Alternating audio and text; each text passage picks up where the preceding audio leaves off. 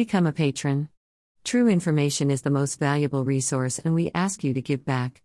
http://www.bernpulch.org. The only website with a license to spy. A district court in Germany has issued an arrest warrant for a 96-year-old woman due to go on trial on Thursday on charges of complicity in murder at the Stutthof death camp during World War II, court officials say. Irmgard F., who prosecutors say worked as a secretary at the camp from 1943 to 1945, left the elderly care home she is living in on Thursday morning by taxi and went to an underground station, a spokeswoman for the Itzehoe District Court said. Her whereabouts are unknown.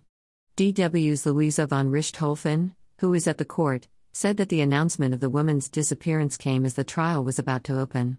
If they find her, they will bring her to court today, read the arrest warrant, and they still have to determine whether she is fit to stand trial, von Richthofen said. Email address. Subscribe.